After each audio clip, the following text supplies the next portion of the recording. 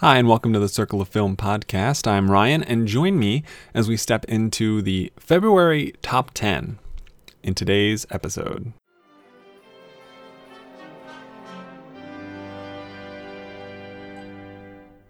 What's this? What's this? It's supercalifragilisticexpialidocious. What is this?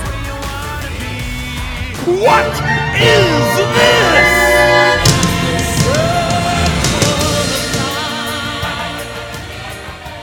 If you've been listening to my show for any length of time, this is not an type of episode I've ever done before. And, it's not February-born actors, this is a separate episode, a separate distinction. But it was something that I just kind of had an idea of just yesterday, and wanted to see how well it works, see if it works at all, and if it's something I can do monthly. Because I watch a lot of movies, and I'm sure you know that, I'm sure you're aware, I watch a ton of movies, a lot, all of the time. For example, in February alone, this year, 2018, I watched 159 unique films, which ranged in rating from 96 at the very top to 3 at the bottom. So covered the spectrum, really.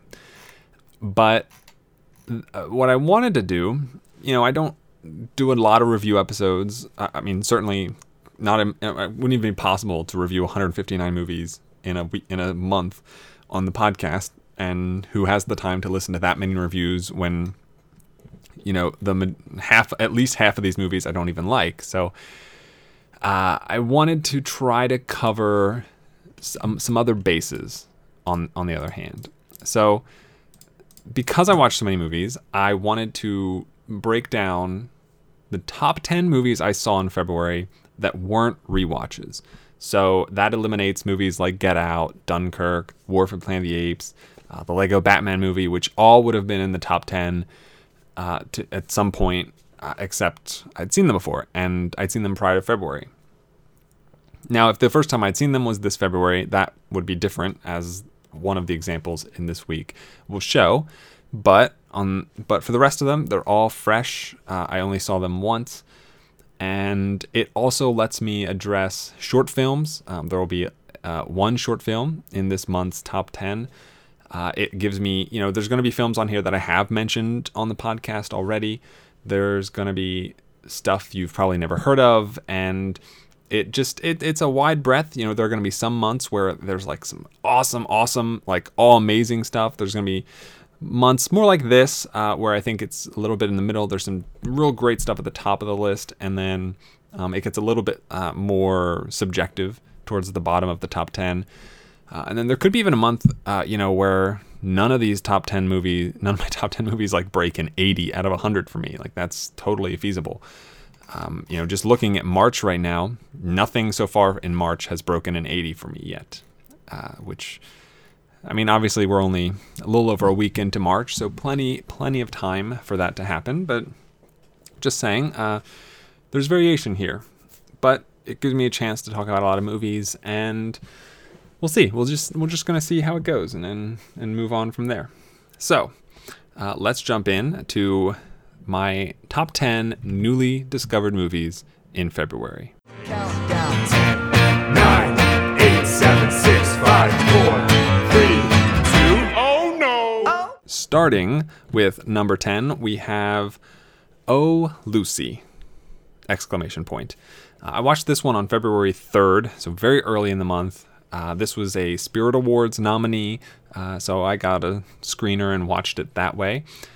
And my brief summary is: a lonely woman becomes entwined with her English teacher. That's fairly accurate, and it's an interesting little sort of comedy, mostly a little bit of romance. You have recognizable English-speaking people like Josh Hartnett, who plays a pretty significant role as said English teacher. You even have a brief cameo from Megan Mullally.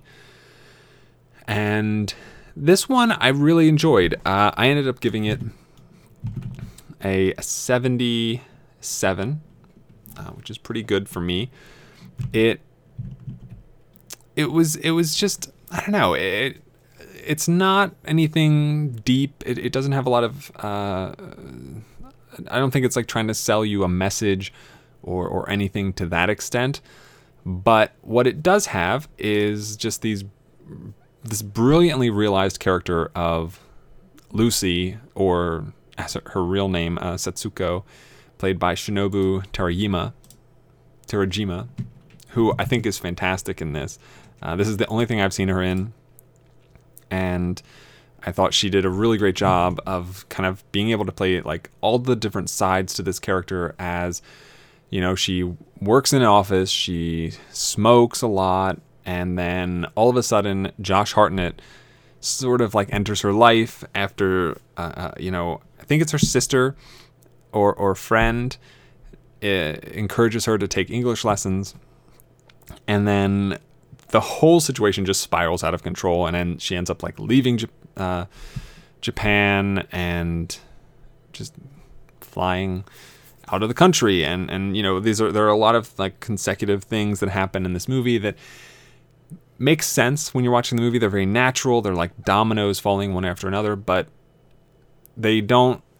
But it's fun to watch them play out. It's fun to see how they turn into each other, and I think that the movie does a really good job of showcasing just how easy it is to get to sort of just have things overwhelm you, and before you know it, you find yourself stuck in a car with a guy who you really don't really know, in a country you've never been in circumstances that you're not familiar with, etc., etc., etc., etc. So I really liked Oh Lucy. I think I don't think, if I remember, the only nomination it had I think it had 2 nominations in the Spirit Awards, and I don't think I voted for it for either. It was up against some stiff competition. I think because Shinobu Terajima, I believe, was nominated for Best Actress, and I think it was nominated for either writing or cinematography. I think it was writing. But I prefer when you're going up against Coconut for Columbus and Lady Bird, Get Out, etc., those kind of movies, tough to break ahead of those, and honestly. But Oh Lucy, 77 out of 100, pretty good, solid month, all things considered, and definitely a recommendation. It's not very long; it's like an hour and a half, and I really enjoyed it. My number 9 from February, I watched it February 8th, is Speak. My summary: a girl that was raped struggles to speak about what happened to her. Pretty simple summary. The movie is a lot more involved than my sentence of summary would lead you to believe. If you listened to my top 10 last 10 episode on the Cinerealist, I did already talk about this movie there, but if it's your top 10, it's in your top 10, and I haven't talked about it here. It stars Kristen Stewart, what's his name? I'm gonna have to look it up. I can't think of his name. Steve Zahn. I had the Z in my head. Steve Zahn, Kristen Stewart. You might also recognize Michael Angarano or Elizabeth Perkins, some smaller characters. And, this is a 2004 movie. It came out 14 years ago now, well before Twilight, before Kristen Stewart had that entire stigma surrounding her. And if you like the films that have come out with Kristen Stewart in them, post-Twilight, post-Snow White and the Huntsman, watch this. I think you'll be pleasantly surprised by this is the movie that should have transitioned her into, the Clouds of Sils Maria and the Personal Shoppers of the world that she ends up being in, which I think are fantastic. And it's a shame she has this huge deviation from that path when she enters into the Twilight universe. But there was definitely, watching this, you can see that she's had that. It's not that Clouds of Sils Maria and personal shopper aren't just flukes. You know, this isn't like she just discovered that she could act like 2 years ago. You know, she's had this in her for at least 14 years or more whenever this was filmed.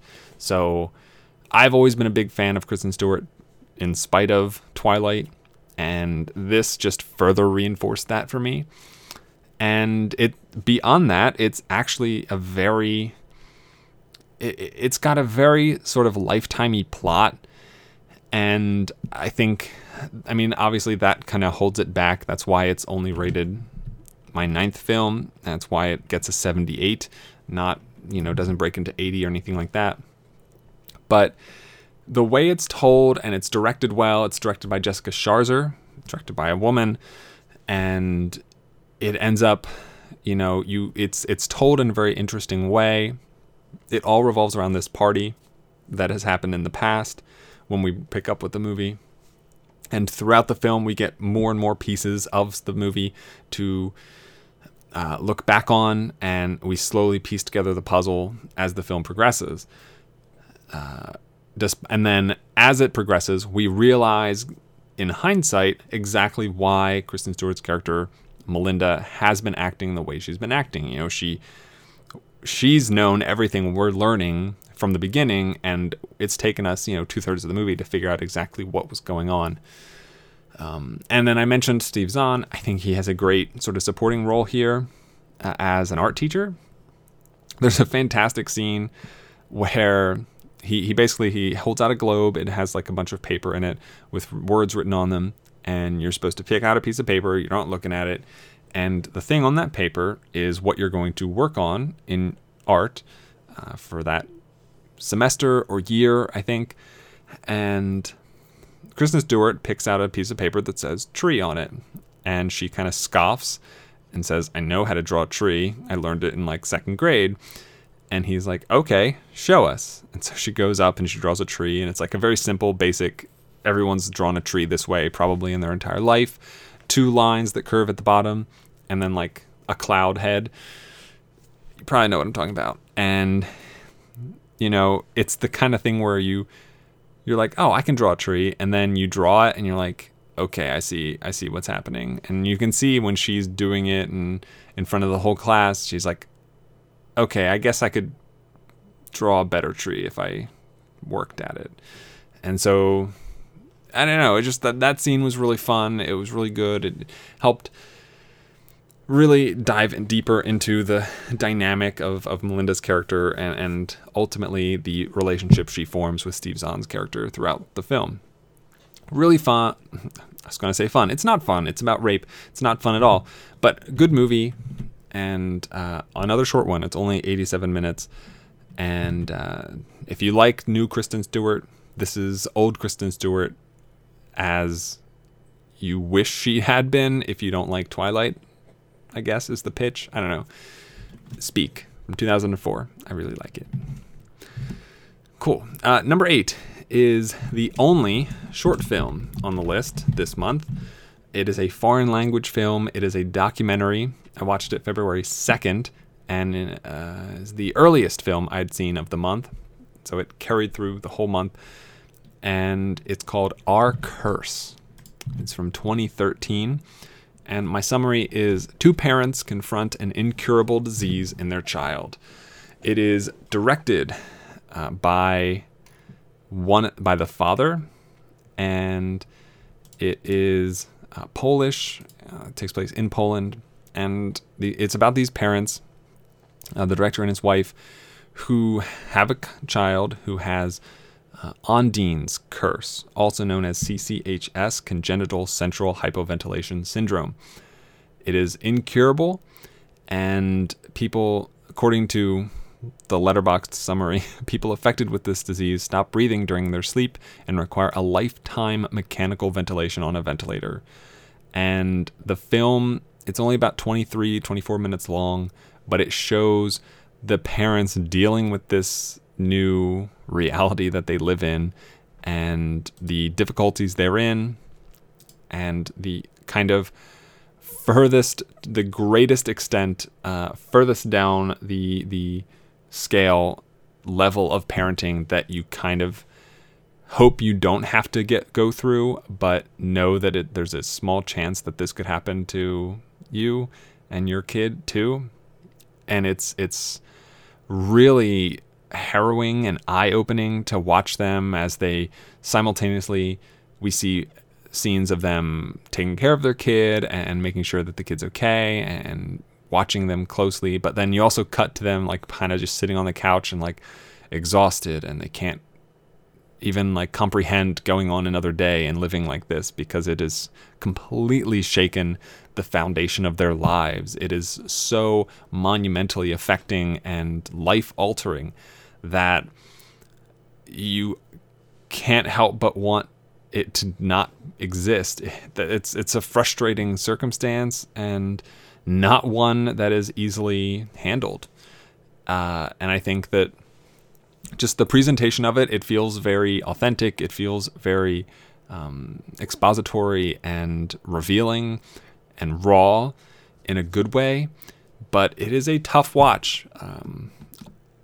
Not only as someone who, thinks of having kids or has had kids or knows kids or whatever.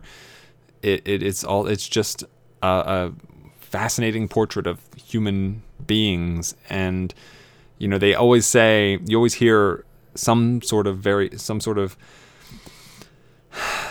saying about the fact that we are here to procreate. We are here to we have bodies that are built to have kids and populate this earth. And this is a stark example of the contrast to that idea, in which you have two parents who really would want almost nothing more than to not have had this kid. And that's a scary reality. So that's Our Curse. I gave that a 79. So just another point up. Slow and steady. My number 7 is an older film. This one comes from 1960. I watched it on February 4th, 2018. And my brief summary is: a traveling salesman decides to become a preacher. Now, I don't talk about it too much, but I have occasionally. I'm not a very religious person. I don't know why I phrased it that way. I'm not a religious person whatsoever. And more often than not, a film that involves religion in a very substantial way doesn't work for me. But that being said, it really depends on how religion is used in the film. There are plenty of good movies that revolve around religion and involve religion to a large degree. And there are plenty of movies that kind of don't. I think there's a lot of movies that I've seen where religion is at the forefront, and it ultimately is the movie's downfall. It's why the movie ends up being impossible to connect with, and why people don't. It doesn't last. It's not something, we get all these movies like God's Not Dead and The Shack, and things like that. Those are just, they're put out by Christian production companies, and their intended audience is religious people, Christian, Catholic, whatever, but their intended audience are religious people. And they're marketing their films to religious people, and that's fine. And they're not for me. They're not intended to be for me. But as a film, I think they're poorly made, poorly executed. On the other hand, films like this film, the name is Elmer Gantry, is the name of this movie. It is a very fascinating look at evangelical Christians. It takes place in the 1920s in the Midwest. It stars Burt Lancaster, Gene Simmons, Arthur Kennedy, Shirley Jones. Strong cast, fantastic cast, and great performances all around. And the premise, Elmer Gantry is the titular Burt Lancaster's character, and he just gloms on to this traveling evangelical Christian group led by Gene Simmons. And she is kind of the most picturesque version of an evangelical Christian. She is nice. She is pristine. She encourages others to be their best selves, and she's not giving you a hard sell on evangelical Christianism, Catholicism.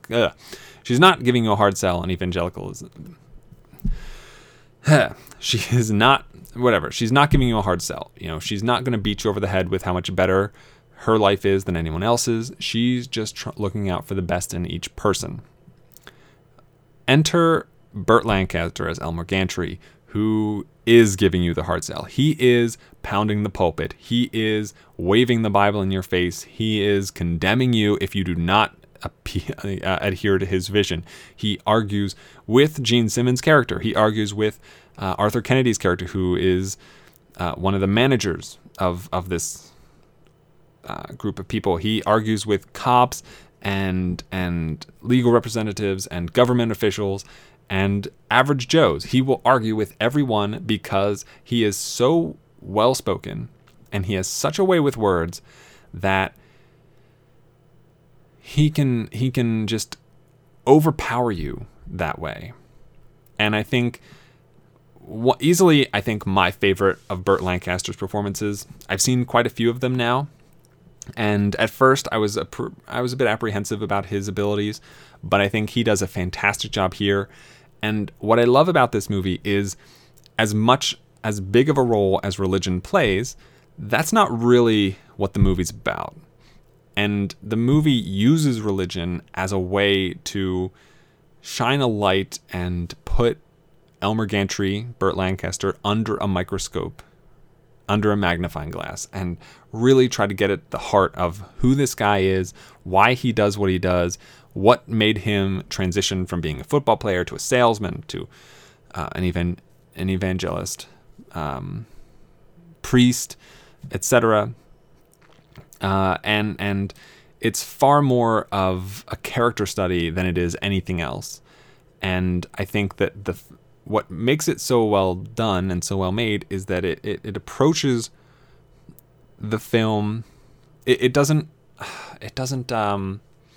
put religion up on a pedestal. It doesn't sort of kowtow to sort of making the religious aspect of it worth more than anything else. If it was about him using selling cars to get at the heart of who this character was, that's how it feels. It's just that in this particular case, it's being an evangelist, and that's perfectly fine, and that's a great method to approach this character. And I don't know that there's a better way you could have approached this particular character, this particular particularly written character. And so that is kind of like full circle here. Like, that is what that's what draws me to a movie that uses religion in such a large way. It's not that the religion is, it's not like the movie's preaching at you. It's that the movie is telling a story, and religion is just one of those components. It's like the way that you look at Avatar, and it's like, oh, well, it's just Pocahontas and Fern Gully, except it's set on this planet in this universe, and it's with blue people instead of Native Americans, et cetera, et cetera, et cetera. Like, okay, this is a character study about a power-hungry, well-spoken man, sort of blood and or what's the term? Blood and vinegar. That doesn't sound right. Something and vinegar. Vinegar something and vinegar. This is not helping me. I don't know why I googled vinegar something and blood. Is it blood and vinegar? Can't be. Maybe it is. Give him. I don't know. He's a very brash guy, and I think using this direction, pushing him into being an evangelist has led to his worst tendencies, but at the same time, best attributes shining through. And I really enjoyed this movie. I thought it was pretty great. And I also gave it a 79 as well. Really good, and fantastic performances by Lancaster and Simmons, who are great, just great in this. My number 6 is a film I saw February 5th. So a lot of these in the first half of the month. Well, everything up until the top 3 is in the first half of the month. So number 6 is Bad Day at Black Rock. And my summary is: a one-armed man comes to a town that doesn't receive visitors. So let me try to unpack that a little bit. You have, no, not Black Rock, Bad Day. So directed by John Sturges, starring Spencer Tracy. And I believe he was Oscar nominated for this. 3 Oscar nominations for the film, including Spencer Tracy, and Best Director and Best Writing. So Spencer Tracy plays John J. McCready, who is the one-armed man. He just kind of stops off at Black Rock, this really by the wayside town. And it ends up they're not super welcome to visitors in that way. And he's this calm, cool, collected guy, and he just kind of just strolls in. He never he obviously he looks out of place from the jump, but just the way he acts, he never feels like he's intruding. He has that soft-spoken demeanor. He understands the situation he's in. He knows who the people are that he's dealing with, and how he can talk to them and work them into the situation he needs them to be in. And the truth of the matter, at the end of the day, is he's come there with a purpose. And I think you hear like 2 or 3 times in the movie, nobody stops at Black Rock. Like the guy on the train is like, no one stops here. The train never stops at Black Rock. But he did, and he's there for a reason, and that reason becomes apparent as you watch the film. And further from that, it becomes, it's apparent to everyone else in the movie, and you don't, as you watch it, they know all the characters, they know more than you do. You're playing catch up to them. And so you have all these conversations, these beautifully written conversations where they're talking about one thing and you, the viewer, don't exactly know what they're talking about. You just know that there's something more going on here. And it's tough. You can't exactly put your finger on it, but it's there underneath the surface. And, just like a fingernail, you're scratching at it and picking at it. And slowly, eventually, it all boils over and bubbles to the surface.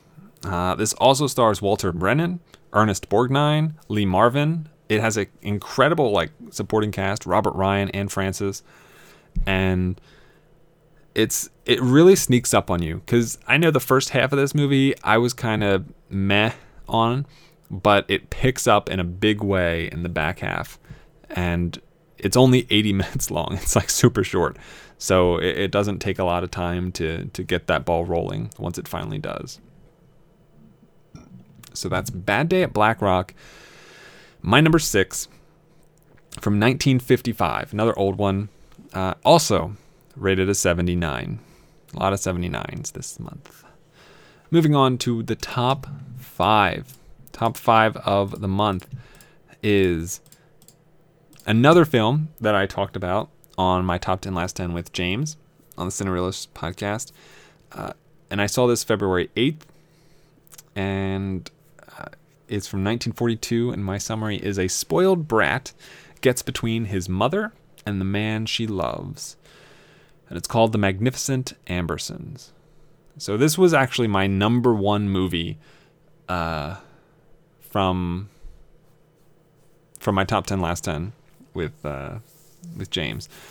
And it's directed by what's his name? Citizen Kane. Magnificent Ambersons. Orson Welles. It's directed by Orson Welles.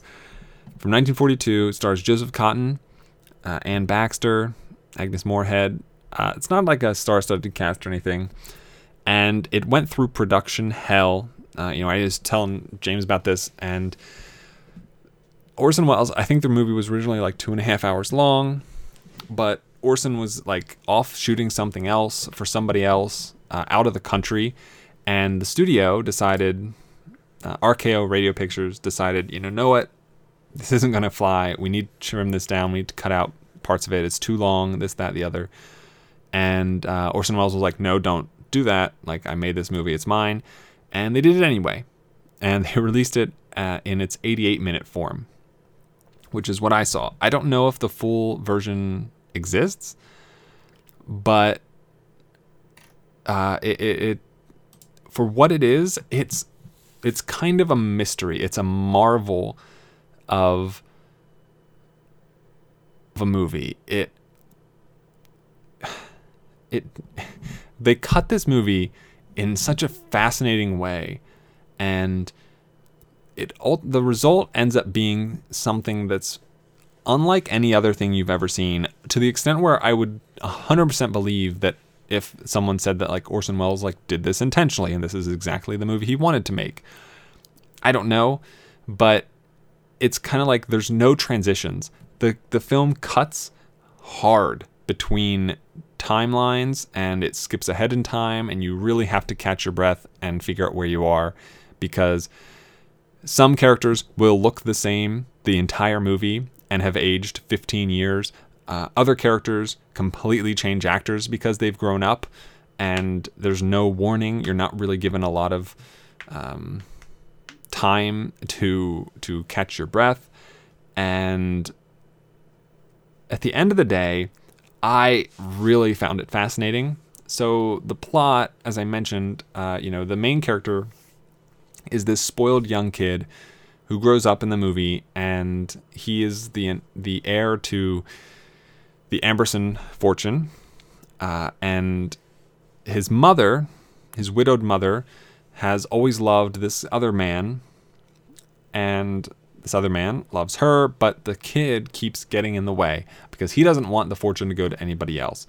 And what's interesting is it's this guy who, he's the worst. He is just the worst, and you hate him and you root against him the whole movie. And this buildup of anxiety and desperation for him to get his comeuppance, for him to be put in his place, for him to get what's coming. You're never paid off. You're never paid off for that. And that's really frustrating, but there aren't a lot of movies that are going to take that risk. And I found it incredibly rewarding as a unique film in that sense. I think it is fascinating that that this is a movie that kind of ends abruptly. It ends without a lot of hoopla, and I think that it is one of my favorite Orson Welles films. And he, supposedly, didn't have a hand in the editing process that led to what it ultimately became. And that's very hard to believe for Orson Welles in 1942, kind of at the height of his powers, and for him to be able to not have any control over the ultimate result of this movie is staggering. And I think the story behind the movie is just as fascinating as the movie itself. It's not just a very straightforward plot. It's convoluted, and the editing style of the movie makes it all the more so. But I really had a good time with it. It is 100% not for everybody. I do not think it is for everybody. It's not Citizen Kane. I don't think you watch it, and even if you don't like it, you'll respect it. I don't think that's the case. I think if you don't like it, you're going to dislike it for sure. And so I definitely wouldn't say start with this if you want to learn who Orson Welles was and what his films were. Definitely start somewhere else. But I liked The Magnificent Ambersons, and I gave it an 80. So we've crossed the threshold into films rated 80. Moving on to my number 4. This is a film, the oldest film that I watched in my top 10 this month, and it's from 1928. I saw it February 3rd, and my summary is a former Russian general turns up in Hollywood as an extra. It's called The Last Command, and it stars Emil Jannings, who won the first ever Best Actor award at the Oscars. And he is, in the movie, a former Imperial Russian general. And he just escapes, he gets out of there, and he just kind of finds himself in Hollywood. He's picked up to be an extra in a war movie about Russia, involving Russia. And they're like, hey, you're Russian. We're going to put you in this movie. You just got to stay in the background and do some stuff. And slowly, the role gets a little bit bigger. He just kind of has the look. He's cast as this Russian general who just has to kind of give one speech. And the director of the movie recognizes him because the director fought against Russia he was a revolutionary. And it's fascinating. It is a silent film. It's a little less than an hour and a half long. And the film slowly begins to interweave itself with the present and the past, as Emil Jannings' character remembers his past as an actual Russian general, and he gets lost in it as he goes through all of these scenes where he's playing an actual Russian or playing a fake Russian general. And the ending is incredible. I was in love with the ending. I think it's fantastic. Jannings' performance is beautiful. I think, having not seen a ton of movies from 1928, I don't really have much of a leg to stand on saying this, but in my opinion, it's the best male actor performance I've seen from 1928 so far. And it's really fascinating, and it's such an interesting film because, we've seen movies to this extent before, people who get so lost in a delusion and a memory or a history that it translates into present day. That's not super uncommon. But back in 1928, it probably was brand new. It was probably super fresh. And this might have even been a movie that really started that. I don't know for sure. And ultimately, this is a movie that sticks with you. It's more than just, he used to be a Russian general and now he's playing one. He embodies what that life used to be for himself. And it goes further beyond that. As William Powell, who plays the director here, Lev Andreev, he is also someone who has a character arc, and he is also coming to terms with the fact that this guy was the worst. This Emil Jannings character, killed and is the reason for the deaths of probably a lot of people William Powell was friends with or knew, and yet here he is, just an extra, a background character in a movie that Powell is directing. And the juxtaposition of power, the acknowledgement of past crimes and trend toward improvement and growth. It's just a fascinating look at these two men who are moving in very different directions, but kind of wind up in the same place at the end. I really enjoyed it. Last Command gets an 80. Same as The Magnificent Ambersons. 80. All right. Moving on to my number 3 is a documentary from 2009, so a fairly recent movie. And I saw it February 26th, so towards almost at the end of the month. My summary is activists try to expose dolphin slaughter. It's super fun, right? It's called The Cove. It won Best Documentary for 2009. And it is a tough movie. It is a mix between like Icarus and Blackfish, and the movie with the guy who does the tightrope walk between the twin towers. I can't think of the name of it, but it's we know what we're getting into from the beginning. You know, we're following this guy who is like public enemy number one in Japan, and he has this plot to expose the goings on of this cove in where does it take place? It doesn't tell me in this. Tell me. Taiji. So renowned dolphin trainer Rico Berry, and it takes place in Taiji, Japan. Rico Berry, for a history lesson, he is one of the ones who trained Flipper the dolphin in the TV show, and all the dolphins that played Flipper. And that was what started training dolphins. He is kind of credited with the reason that people want to watch dolphin shows and why people love dolphins to the extent that they do. And at the time, you know, that was great. You know, he lived right by the beach where the dolphins lived that he trained, and he was great friends with them. He even tells us at one point, you know, he used to take episodes of Flipper down to the shore. He would take the TV with a huge extension cord and go down the end of the dock, end of the pier, and play it for the dolphins, and they would watch it. And the dolphins, you know, there were 2 or 3 different dolphins that played Flipper, and they could like recognize each other when it was them or when it wasn't them on the TV. And you know, that's fascinating. Like, that in and of itself sounds like a great story, but that's not the story we're being told in this movie. Skip ahead to, you know, the mid to late aughts, and he doesn't do that anymore.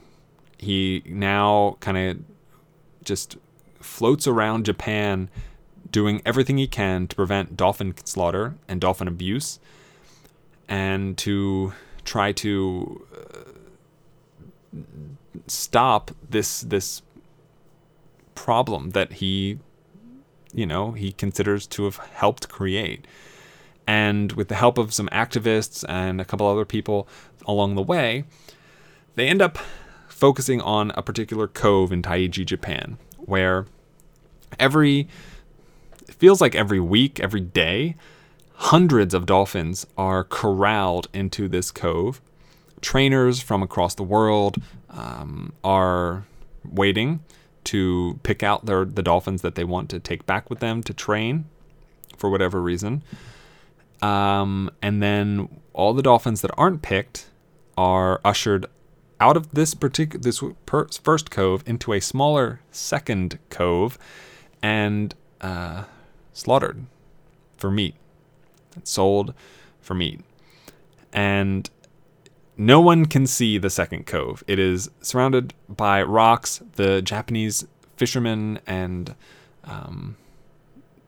dolphin and whalers and all those commissions, all those guys are constantly in the way. They will arrest you and hold you for months at a time. If they have any suspicion that you're doing anything at all, there are signs. Like, it's absurd, like how in your face these people are. You know, they just show up and a guy is just immediately in your face. He's got a video camera pointed right in your face, and all he's just saying, like, go away, go away, go away, go away, go away, go away, go away.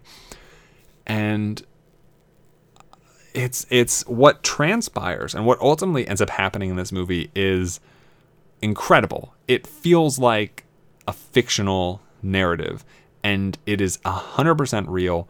The footage is amazing.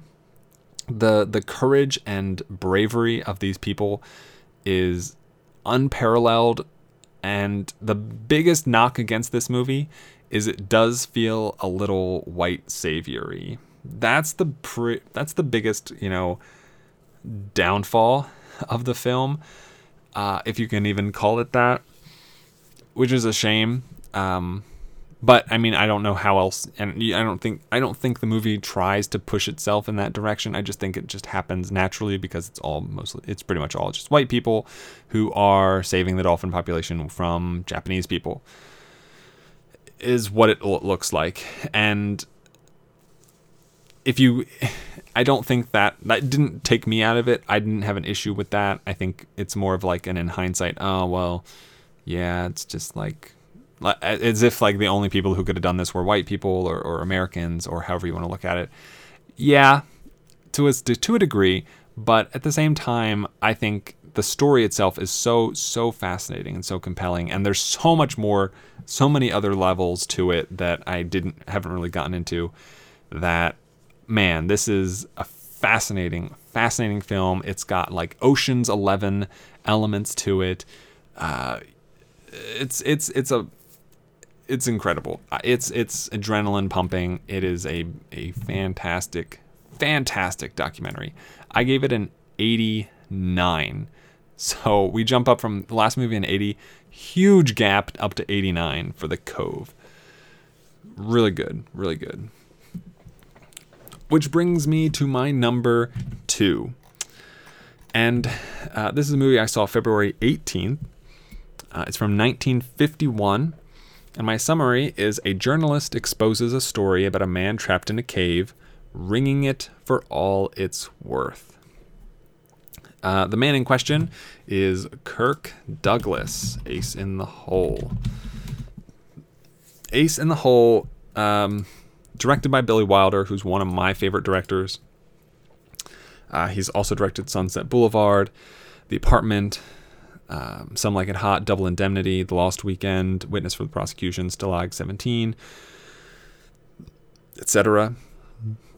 And Kirk Douglas, Jan Sterling, Robert Arthur. This is a movie, as much as it is for Emil Jannings in The Last Command, or Burt Lancaster in Elmer Gantry, this is an incredibly deep character study of Kirk Douglas in Ace in the Hole. He plays Chuck Tatum. He's a journalist who, he used to be a big guy, big name, respected, got a lot of big stories, and now he's kind of just sort of relegated to none of that. He's like in a backwater town of Albuquerque, writing for a local newspaper, basically. And he's sent off on a mission, pretty much a puff piece. And just so happens, he and his sidekick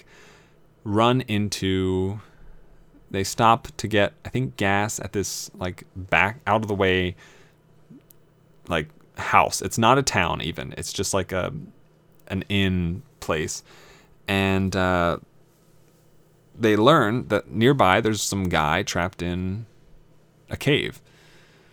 Just one guy. And, my first instinct upon hearing that would be, oh crap, are they getting him out? What are they doing? Is there anything I can do to help? What's going on? What do you need me to do?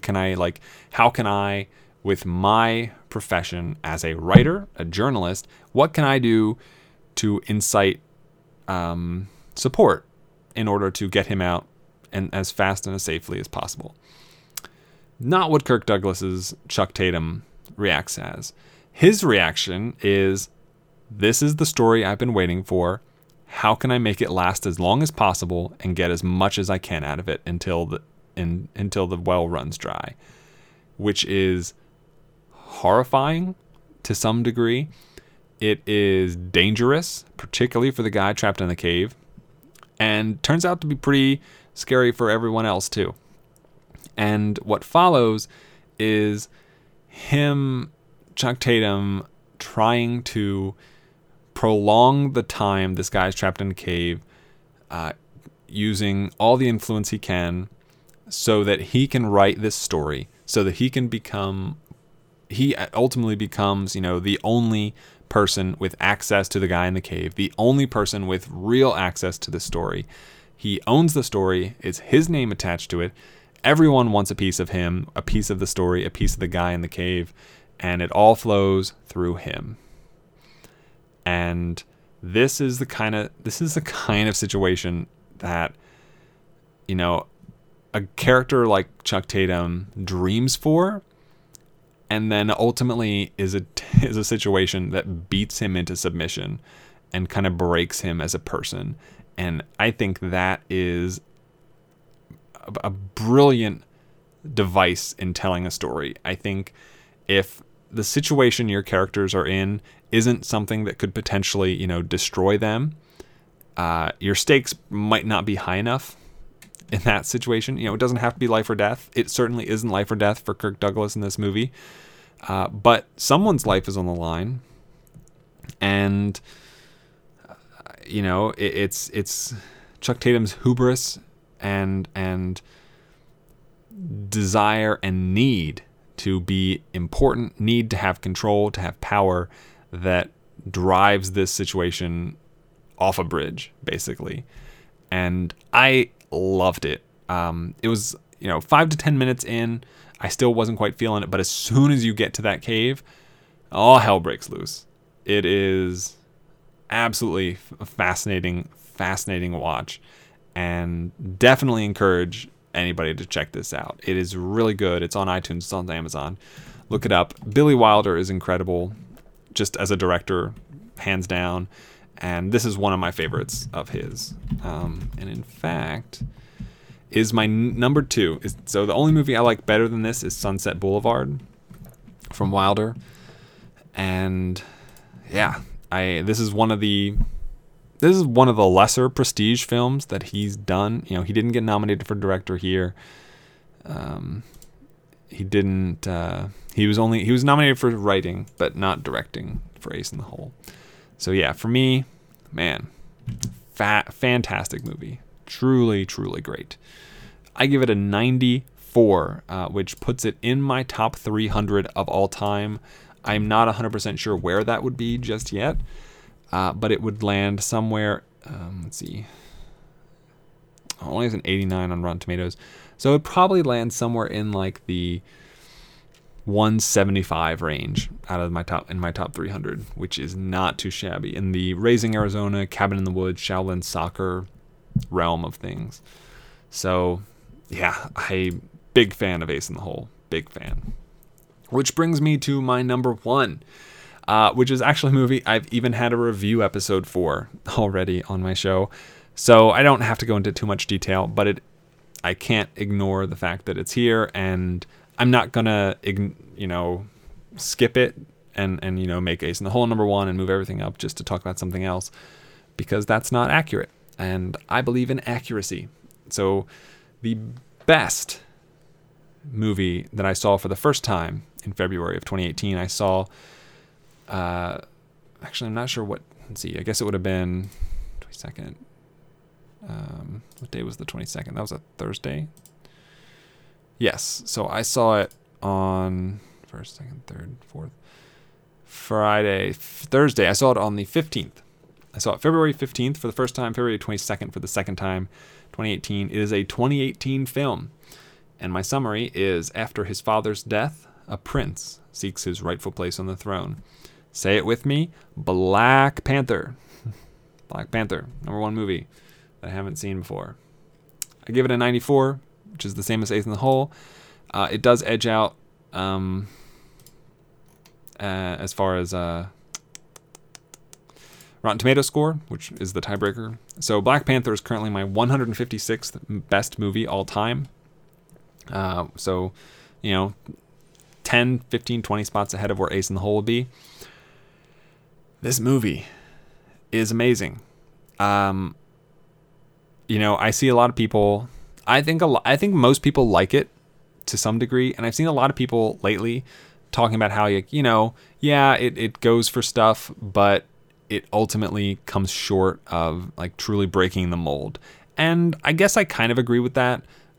Obviously, I don't think it's it's definitely sets a new standard for Marvel in terms of its casting and in terms of, just the representation it permeates, and the level of success that it has had, and just kind of how game changing it is in presence.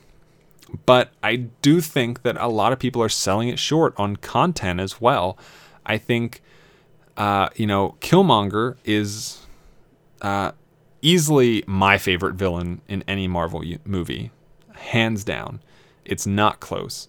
Loki is the next highest, but there's a gap between Killmonger and Loki, and I don't think it's that. And it's not just because Michael B. Jordan is great in the role. It's because the character is written so perfectly.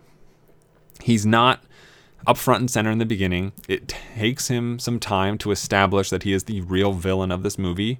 And when he does, he basically has the same desires as Lupita Nyong'o and Chadwick Boseman. He wants ultimately the same things. He doesn't want there to be violence and cruelty in the world. He wants to help everyone, help out the people who are in a bad position, except he is just so foolhardy, and he doesn't have the calm and reserved head to understand that the decisions he's making have horrifying ramifications. He has the courage and is able to assert himself in a way that T'Challa is not, and that T'Challa needs to be able to do.